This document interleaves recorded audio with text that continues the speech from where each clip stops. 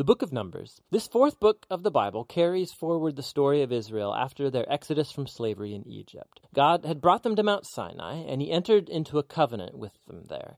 And despite Israel's rebellion, God had graciously provided a way for Israel to live near his holy presence in the tabernacle. So the book of Numbers begins as Israel wraps up their 1-year stay at Mount Sinai, and they head out into the wilderness on their way to the land that God promised Abraham. Now, the book's storyline is designed according to the stages of their journey. So the first section begins at Mount Sinai, but then they set out and travel to the wilderness of Paran.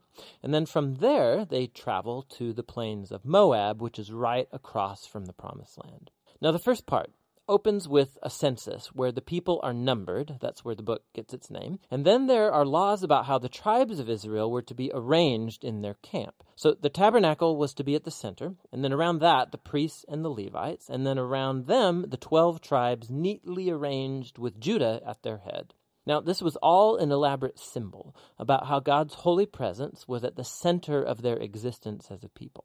This is all followed by a whole series of laws that develop the purity laws from the book of Leviticus. If God's presence was going to be in their midst, every effort should be made to make the camp pure, a place that welcomes God's holiness. In chapter 10, the cloud of God's presence lifts from the tabernacle and guides Israel away from Sinai out into the wilderness, and immediately things go terribly wrong. So in chapter 11, the people start complaining about their hunger and thirst and how they want to go back to Egypt. And then in chapter 12, Moses' own brother and sister begin opposing and bad-mouthing him in front of all of the people. This trip is not off to a good start.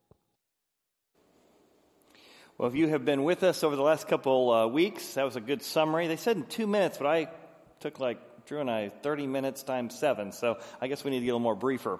But that has been the journey we've been at in Numbers, and that has brought us to this wilderness you see behind us. This is the location of our scene today. So thanks for joining us as we move to the wilderness of Paran. Again, if you're watching online, and for all of us here, that journey could also be that of the Bengals, right? They've been wandering for many, many years. We're hoping for the promised land, right? So can I get a hooday? Here we go. Hooday? All right. That's our prayer for the Bengals today. So we're hoping that the wilderness experience is over and that we are traveling to the promised land. And God is a good God, and he knows that the lessons we need in this new wilderness, the wilderness of testing, is that God will put us in the exact same situation that we were in a year ago or 3 years ago to see if we'll learn the lesson. You ever notice that life can rhyme? You're having the same fight with your spouse that you had 6 weeks ago, the same battle with your son or daughter, or the same sickness issue comes up a third time or fourth time in your life. We're going to see that in the book of Numbers, that God will have them wander around and around to the same circumstance again. Food comes up again, just like it did in Exodus, because it's a test. Will you trust me this time? Will you overcome the rumble of the grumble with an attitude of gratitude? Or does he have to pull out the whistle and go, one more lap around the wilderness, guys? Come back to almost an identical circumstance. Will you trust me this time? I don't think I really will. All right. Now, one more lap around the wilderness. And that's why this is called the wilderness of testing. Because when God puts us in the testing wilderness, he wants us to know if we will trust him and approach this new wilderness, this new circumstance, different from last time, with an attitude of gratitude. What we're going to see today is something that they struggled with, is something we struggle with. We grow deaf to the rumble of the grumble. And that's why God takes us so seriously. And I'll give you 4 reasons, right out of the text, that we should take grumbling seriously, so we can flourish and so that we can align our hearts to trusting in God, whatever wilderness we're in. So let's start with our first idea. Why should we take grumbling seriously? Right out of the bat, we're going to find that God takes grumbling very seriously, because grumbling is like an unsent thank you card. It's like not telling God thanks for everything he's done. And unexpressed gratitude actually communicates not neutrality, but unexpressed gratitude communicates ingratitude. And when we grumble or don't say thanks to God, don't praise God, it angers God because we're not being grateful to him, and there's something in us that's going to destroy us. Let me show you how it begins. And when the people complained, they murmured and complained, it displeased the Lord. For the Lord heard it. He does hear when we grumble and complain. And his anger was aroused. We're just like, yeah, it's all in good fun. It's just, I'm kind of good at it. Practice makes perfect. I'm good at grumbling. Why is God so displeased about this? Why is he, when he hears it, his anger aroused? That's kind of like overkill, isn't it? Well, how do you feel when you do something and somebody doesn't say thanks? Or your kids, you're like thinking to yourself, kids got a gift, say thanks, right? You're prompting it, right? Say thanks! Because you know that unexpressed gratitude or grumbling and complaining actually communicates ingratitude. And did you know that every sin, every rebellion in the Bible, so pick your top 10 list of bad things to do, you can trace the tributaries back to two things the Bible talks about are the source of all sin: pride and ungratefulness. The reason God is so angry at this and so deals with this so strongly is, one, he's been training them for 2 years, right? 2 years of training, and their first, shot out of the gate, and it's grumbling and complaining. But in the book of Romans, it tells us how serious God takes gratitude. He goes on to say, the wrath of God is revealed. Well, that sounds serious. The judgment of God, the righteous justice of God, it's revealed from heaven against all ungodliness. So all ungodliness comes from where? He goes on to explain when we suppress the evidence God reveals to us. But look how he ends that section. Because although they knew God, they did not glorify him as God. Man, thank you for the breath in my lungs. Thank you for my life. Thank you for my opportunities. Thank you for my skills. No, they didn't glorify him as God, nor were they thankful. Of all the sins he could have put in there, he said the root of that is a lack of thankfulness. And he explains it. When you're not thankful, and when you do not acknowledge God for what he's done, you become futile in your own thoughts, and you develop a foolish heart that's darkened. Like, wow. I mean, what if you gave the same weight to expressing gratitude to God and others as you do to do not murder? Right? If I say to you, hey, are you pretty good at, being thankful to your spouse? I'm not really good at it. It's kind of something I struggle with. But if I said to you, how good are you at not murdering your spouse? I'm not really good at it. I try and only do it once a week, once a month. The knife only goes in so deep. You see, that's ridiculous. But we don't think thankfulness and gratitude is that serious. We have improperly weighed the law. And that's why God is so aroused in his anger by their complaining. And you really get to see this in the second metaphor here, which is the metaphor of fire. The metaphor of fire is that God is going to send fire to burn against this. You're like, man, that's kind of overkill. But grumbling is a fire. Remember, there's a fire in the middle of the pillar we learned about in the first couple chapters. And that fire is going to jump out into the outskirts of the camp. It's a controlled burn. Look what happens. So, the fire of the Lord burned against them, hearing this grumbling. And it consumed some of the outskirts, notice it's the outskirts of the camp. So the people cried out to the Lord, oh my goodness! And Moses prayed to the Lord, and the fire was quenched. So he called the name of the place Taberah, because the fire of the Lord had burned among them. Well, again, I think this just seems like an overkill. Fire of the Lord. Thank goodness Moses stepped in and the fire would have continued burning. Why does he only burn the outskirts of the camp? Well, if you talk to firefighters, they will tell you sometimes that there's a big forest fire going on that it cannot be controlled. They can't dump enough water on it. So you see firefighters running out toward that section with matches. No, you need a hose. Now, they brought matches. And so they start a fire over here, burning this direction, to get to the fire that's here. And it's called a controlled burn, where you burn so the fire will burn itself out. And God knows that unthankfulness, if he doesn't deal with it severely, with a controlled burn, it will actually contaminate the whole group. So he burns on the outside of the camp to show this is serious. We need to deal with this now, because it's going to contaminate our entire journey into the promised land. I don't know how many of you like literature, but one of my favorite books by C.S. Lewis is actually The Great Divorce. And if you've never read The Great Divorce, it's a real goofy book in that it's a bunch of people from hell on a bus ride to heaven. When they arrive in heaven, heaven is so real that they can't even step on the grass because they're kind of ghostly because they've given themselves over to lust or to grumbling or to whatever their idol is. And one of my favorite characters is this older woman who's just become a grumbler. And C.S. Lewis clearly knows some people in his life because he writes after these people. And the angel says, hey, isn't it a great day? Well, it could be better. Could be hotter. Could be cooler. Hey, I heard your family came over recently. Well, yeah, but they didn't stay very long. And they didn't help out while they were there. And they didn't volunteer to do the dishes. And they don't come over as often as they need to. And whatever subject you bring up, there's always some reason why it's not quite right and not quite nice and not quite enough.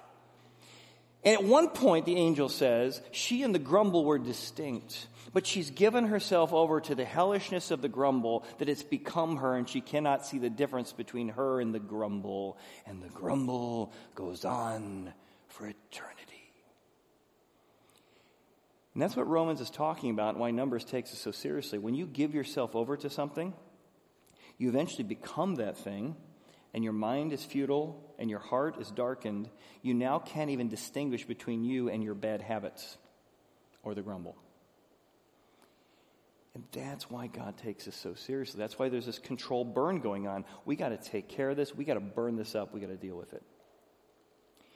The third metaphor it's used, we alluded to in the video as well as in Neil's bridging earlier, is that grumbling's like a garlic. They mention a garlic specifically in the text. It's like a garlic. Grumbling causes intense cravings. That's the word he's going to use. And grumbling distorts your memories. And that's what idolatry is. When you give yourself over to something, whatever that something is will eventually not be enough. You give yourself over to power, it's more important to you than God. Well, some power is nice, but you know what'd be even better? A little bit more. Money is really nice. But you put that over God, and you know it's even better than money? A little bit more. People's acceptance is great. And if that becomes your God, you know it's better than a little people liking you? A lot of people liking you. And it becomes an intense craving that you're never satisfied because you always grumble there's not enough. So all these comes directly out of the text. Let me show you this. So the mixed multitude, and the mixed multitude means a group of Gentiles and Jewish people. Because remember, when they left Egypt, it wasn't just the Jewish people that left. Many Egyptians said, I want to go with that God. So there's Jews and Gentiles represented here in the mixed multitude. And they were the ones that yielded to intense craving. I'm not just hungry, I have to have it. And it's intense craving. It's insatiable craving. That's what happens when you give yourself over to an idol. It becomes an intense, insatiable craving. So the children of Israel wept again. Again, yes, one more lap around the wilderness. This is the exact thing that happened in Exodus. They had a food problem. They complained. God said, just trust me next time. We're in the exact same circumstance. One more lap. Are they trusting? No. They wept again. They complained again. And they said, who's going to give us meat to eat? We remember the good old days. You remember them? We remember the good old days in Egypt, they say. We remember the fish. Oh, the fish. I remember sitting back with the wife and eating some fish. And some cucumbers and melons and garlic and leeks and onions. I remember we ate freely in Egypt after a nice fun day of getting whipped on the back by the Egyptians. It's great to have a little melon. After that day of them throwing our kids in the Nile River. Oh, you remember those days? Those are good times. It was just great to eat a garlic at the end of the day. And you already see it, right? You see they've distorted their memories. They remember eating freely. Now, part of that's because the mixed multitude, they're alluding to both the Egyptians and the Jewish people here. But still, it's distorted their memories. We remember. No, you don't. It's distorted their memories, and it's become an intense craving that nothing can satisfy. The cucumbers, the melons, the garlics, and now, having not got it, it's not just we're hungry, it's we can't live without this. And because we're not getting it, a little bit more, I love this line, verse 6, our whole being is dried up. You see this in your kids or grandkids, don't you? But it's in your heart and mind too. Oh my goodness, it's so unfair. I show them just everything. I can't even live without this. My whole being is dried up. Except for this manna before our eyes. Except for the thing God's actually providing, that doesn't count. So here's some pictures of actual fish and cucumbers and the leeks and onion field. And in one sense, it was much more luscious in Egypt. That's just true. It's green, it's got a Nile. God led them to wilderness because in wilderness there's plenty to complain about. And God wants to bring up your grumbling, complaining attitudes so we can deal with them. But he also wants us to realize that whatever you give yourself over to that's not daily bread from God, it will never satisfy. It will become an intense craving that will never bring you joy because it'll never be enough. And like Moses drops in here, well, let's talk about that thing they discounted, that manna from God. He says, let's not forget you were in slavery, and God brought you out of slavery, and he brought you through the Red Sea, and then he's teaching us daily how to trust him for daily bread. And the manna was a symbol of that. Now, this manna was like a coriander seed, and its color was the color of bdellium. And the people went about, and they would gather it, remember, every day. Just enough for that day, except on Sabbath, because God wanted to teach you how to trust in him every day. And they would grind it on millstones or beat it on the mortar. They'd cook it in pans. They made cakes of it. Its taste was like the taste of pastry prepared with oil. So it's like bread. And when the dew fell on the camp in the night, the manna would also fall with it. So what is coriander seed and what is bdellium? Well, if you look here on the screen, you will see it almost looks like little pods, like the size of popcorn, maybe a little bit bigger. That's what manna size would look like, according to Moses. Or think of it like chicken piccata. I made some chicken piccata the other day, and so the piccata, little seeds that you might have on chicken piccata, is up there. But the color was the color of bdellium, which is on the other side. So it's like these little yellowish, translucent popcorn seeds that every day God gave you enough. Now listen, I'd be the first to complain, even during COVID, like, are we still eating the same 20 things? Right? You do it, I do it. We discount what God has provided, thanking him, praising him, blessing him. And we meditate and stare at all the things he hasn't provided. The garlic. What happens is that garlic attitude, well, it stinks. And it contaminates us. And it contaminates everyone around us. My dad was a school teacher, and he one day was at school. He taught 6th grade. And one day he's got this 6th grade kid who opens up his lunchbox. He's like, hey, John, what are you having today? He opens up, he's like, a garlic. Like, that's all he had in there was a garlic. Like you and I might eat an apple, he's chewing on his garlic. He just chewed up this garlic for lunch. Well, he came back, and apparently, he has a really well-developed perspiration system, because he came back for the rest of the afternoon, and everybody in the class, all the 6th graders, like, ew, John smelled like garlic, oh! And so my dad has to place him kind of move his desk over by the window and open the window up to kind of, get the garlic smell out, right? Because the garlic saturated everything about him. He smelled of garlic. He reeked of garlic. Everyone around him could smell the garlic. It becomes an intense craving. You don't even realize that you're complaining. In the Arctic, there's a tradition that the Eskimos use to kill wolves.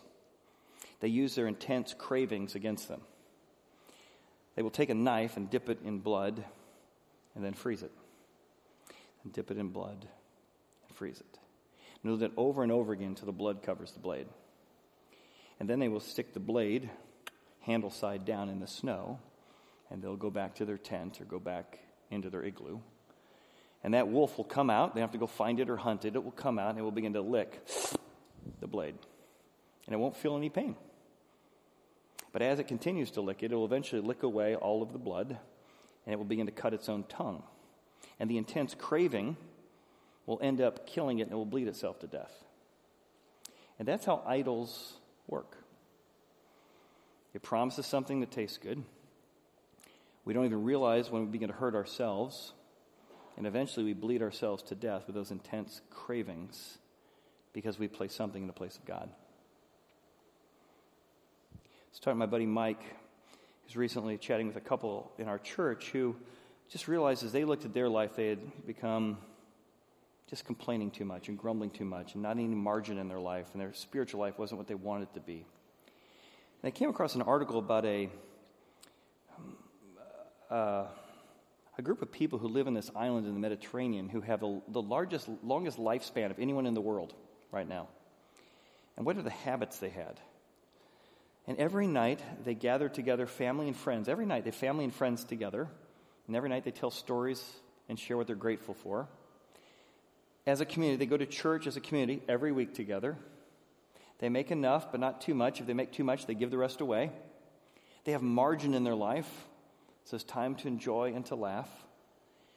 And as this couple was reflecting on that, they just said, you know what, we have got, literally these are the people who live today, who are living the longest. We need to live with some of these habits of daily bread, margin, trusting in God, not living complaining and living in gratitude all the time.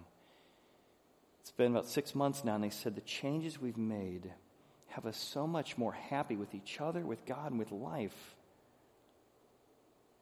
Because that garlic of intense craving and distortion of memories isn't around them all the time. It's not around you and I all the time. So, it's a garlic. And we want to try and recognize that, because what God is trying to teach you and I through manna is how to trust Him daily. Remember, this started back in Exodus. Quick reminder where we are in the Bible. We have Abraham. He had a son named Isaac. Isaac had a son named Jacob, who was a wrestler. Right? He wrestled with God. It became Israel. His number is 12 because he has 12 sons. Israel's 12 sons. And then Joseph, one of those sons, gets sold off to slavery in Egypt. The people then get moved to Egypt. That's how we end up in Egypt. And then the people have just been exited out of Egypt, and here we are. We are here. And here's what God said back in Exodus. Now the Lord said to Moses, I want to rain down bread from heaven, manna from heaven. So the manna we're talking about here in Numbers, for you. So this is bread from heaven for you. The people are to go out each day and gather enough just for that day. I want you to learn how to trust me. And again, they've had generational poverty, generational enslavement. They don't know anybody from great-grandma to great-great-great-grandma who's ever been free, who's ever made a free decision in their life. So we can give them a little bit of grace. So God's teaching them, training them how to make free decisions and trust Him. Now, Jesus will show up in the New Testament and say, everything about the book of Numbers, everything about the manna was really about me. I was the final manna. Jesus said to them, most assuredly I say to you, Moses, he didn't give you bread from heaven. You're like, yeah, he did. Well, not the true bread. My Father gives you the true bread from heaven. Well, what is the true bread from heaven? I'll take some of that. It is a He. Look at that. For the true bread of heaven from God is He who comes down from heaven and gives life to the world.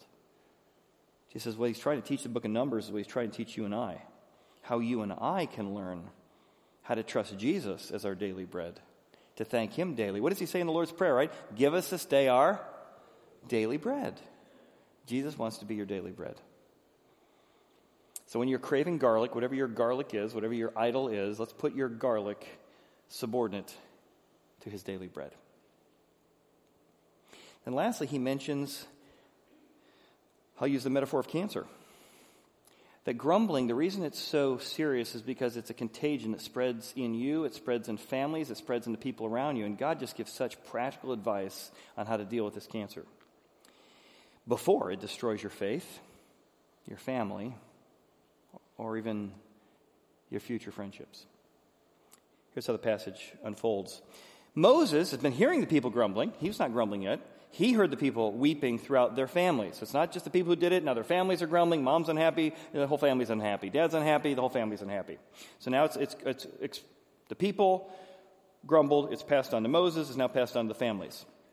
Everyone then shows up to the doorpost. When I talk about the door of the tabernacle, they show up to the door of the tent. And the anger of the Lord was aroused. It was aroused here. Now it's greatly aroused. Now Moses also is displeased.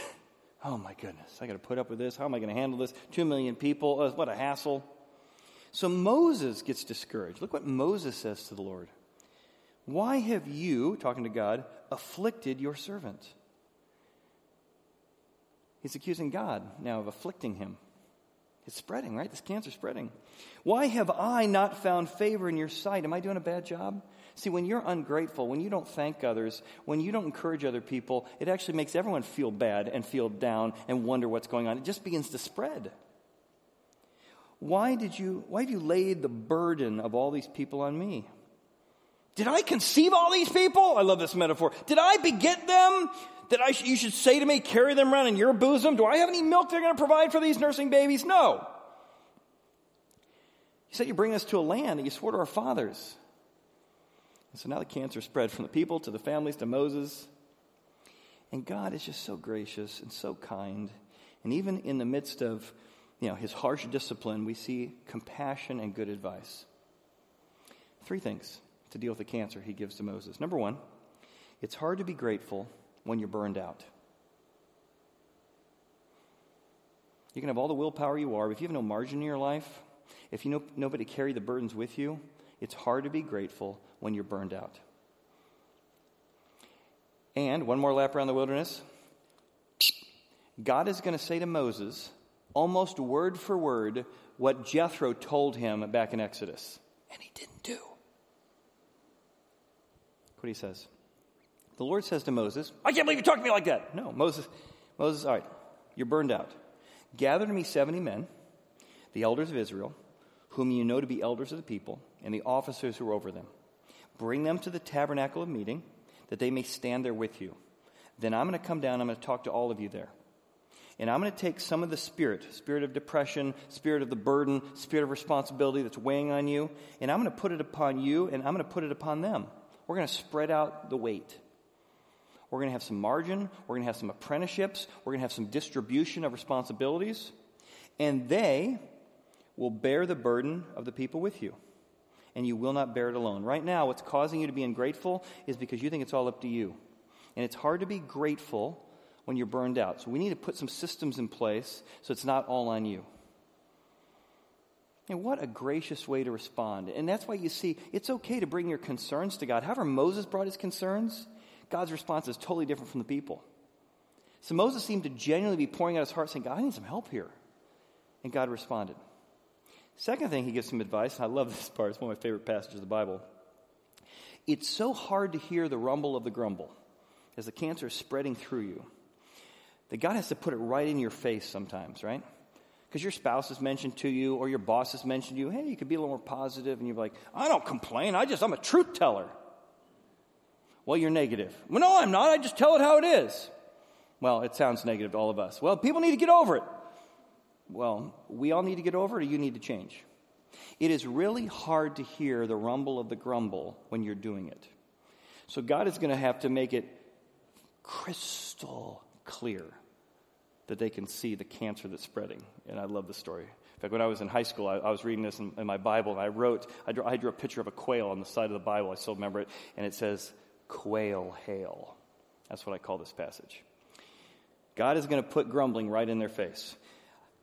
Moses, say to the people, consecrate yourselves for tomorrow, and tomorrow you're going to eat meat. Oh, good. We're going to eat meat. You have wept in the hearing of the Lord. That's not good. You've said, who will give us meat to eat? For it was well with us in Egypt. Therefore, you tell the people, Moses, that the Lord is going to give you meat, and you shall eat. That sounds great. And you shall eat. Oh, not just one day. Oh, not just 2 days. Oh, not just 5 days. Not just 10 days. Not just 20 days. You're going to eat that meat for an entire month until that meat comes out your nostrils. It's going to become loathsome to you. And what even happens today is there will be a wind that comes over the Mediterranean. It will catch a flock of quail or birds that are flying through. It will actually push them into the wilderness section. So apparently that happens, that enough birds get pushed over into the wilderness that 1 million or 2 million people will be able to eat quail for 30 days. On day 4, oh, I thought I really wanted meat. I don't really want any more meat. Eat meat, one more day. Oh, that's a day 15. Meat, eat the meat, eat it. Just eat the meat, eat. Oh, day 30, why did we complain? The meat is so loathsome. So God puts this like right in their face. You are grumblers. I want you to remember this lesson. One more lap. Day 2, one more lap. Day 10, day 20, day 30. Have we got it yet? I want you to trust me and stop grumbling. Now, he's told Moses to do this, but he hasn't told Moses how he's going to do it yet. So Moses is like, you want me to provide enough food? I thought it was bad when I need to give them food for one day. You're telling me I need to tell them they're going to eat meat for 30 days? He goes into depression again. Kill me now, he says. I can't do this. And this is our third way to deal with the cancer. God says, when you grumble, it's because you don't trust that God has the power to use this circumstance to his glory. You have shrunken God's arms. I love this analogy he uses. Moses said, the people whom I have among you are 600,000 men on foot. And yet they have said, so Moses says, and yet you have told me, have you done the math here, God? I will give them meat, and they will eat it for a whole month. I don't have the resources for this, Moses says. And the Lord says to Moses, have my hands become shortened, Moses? Did somebody disarm me and I'm not aware of it? Do you think me providing meat for 30 days to 500,000, 600,000 men or 2 million people, do you think somehow my arms have been shortened? No, Lord. All right, well then let's get to the heart of why you're grumbling. When we grumble, it's because we've shortened God's arms. We've disarmed God. Has the Lord's arms been shortened? Now you shall see whether what I say will happen to you or not. And it does. At the heart of grumbling is not trusting God, not trusting his power, not trusting his provision, and not articulating that out loud to God and to the people around us. So how do we deal with the rumble of the grumble? What does that look like for you and I? It means we have to smother it with gratitude. The only way to deal with the rumble of the grumble that we become deaf to is to smother it with the attitude of gratitude. Every day, God, what does it look like for me when I'm going through my wilderness experience and my numbers, in my journey? Of all things I could focus on, God, how do I smother the rumble of the grumble in my heart with an attitude of gratitude? God, what have I not thought to thank you for that's been going well? That's not going well, but I'm trusting you're going to use it. See, just to hear the rumble of the grumble, you have to smother it with an attitude of gratitude. So think about our 4 metaphors we used here. What does it look like for you to smother the rumble of the grumble in your life? Maybe you need to send it. Send it with daily prayers. Send it with a text. Open your mouth and say more encouraging things to the people around you that you work with or work for. You got to send it. Maybe you need to smother it. There's a fire going on inside you, and before God does a controlled burn, it's going to get painful. Why don't we smother that thing with gratitude now? Maybe you need to smell it. People around you have been saying, you stink. Like, I don't stink. You just smell badly. No, you stink. God, sensitize me to catch myself grumbling and complaining, to smell what's in my heart. And the same thing with the cancer. Do I see it? Do I see how what I'm doing in my attitude is affecting people around me, my friendships, my family? And just as Jesus was our daily bread, he's our ultimate example. Because on the night he was betrayed, what does he do? He takes the cup and he takes the bread, both of which he knows and has predicted represent that he's about to be slaughtered and crucified and scourged and broken. And knowing all of that, standing before all of his disciples, what is the first thing he does with the bread in his hand? He gives thanks. Well, if I knew what was coming up for the next 24 hours, I would maybe ask for wisdom. I might ask for courage. I might ask for an escape. But he gave thanks. I don't know what your next 24 hours or 48 hours holds. But I know that Jesus wants to be your daily bread and give you the kind of fortitude and the kind of attitude that you can say thanks, even if the scourging post is just outside the door and an old rugged cross is just up the hill. And when Jesus was crucified, you know what came out of him? Just this unbelievable spirit of forgiveness to forgive his enemies. And when I grow weak of trying to fake it or willpower my way into gratitude, it comes back to trusting what he's done and who he is in me. Let's pray. Father, we do pray and hope and wish for a lot of things. We hope for big games and big wins today. We hope for big healing in marriages. We ask for healing of those who are sick.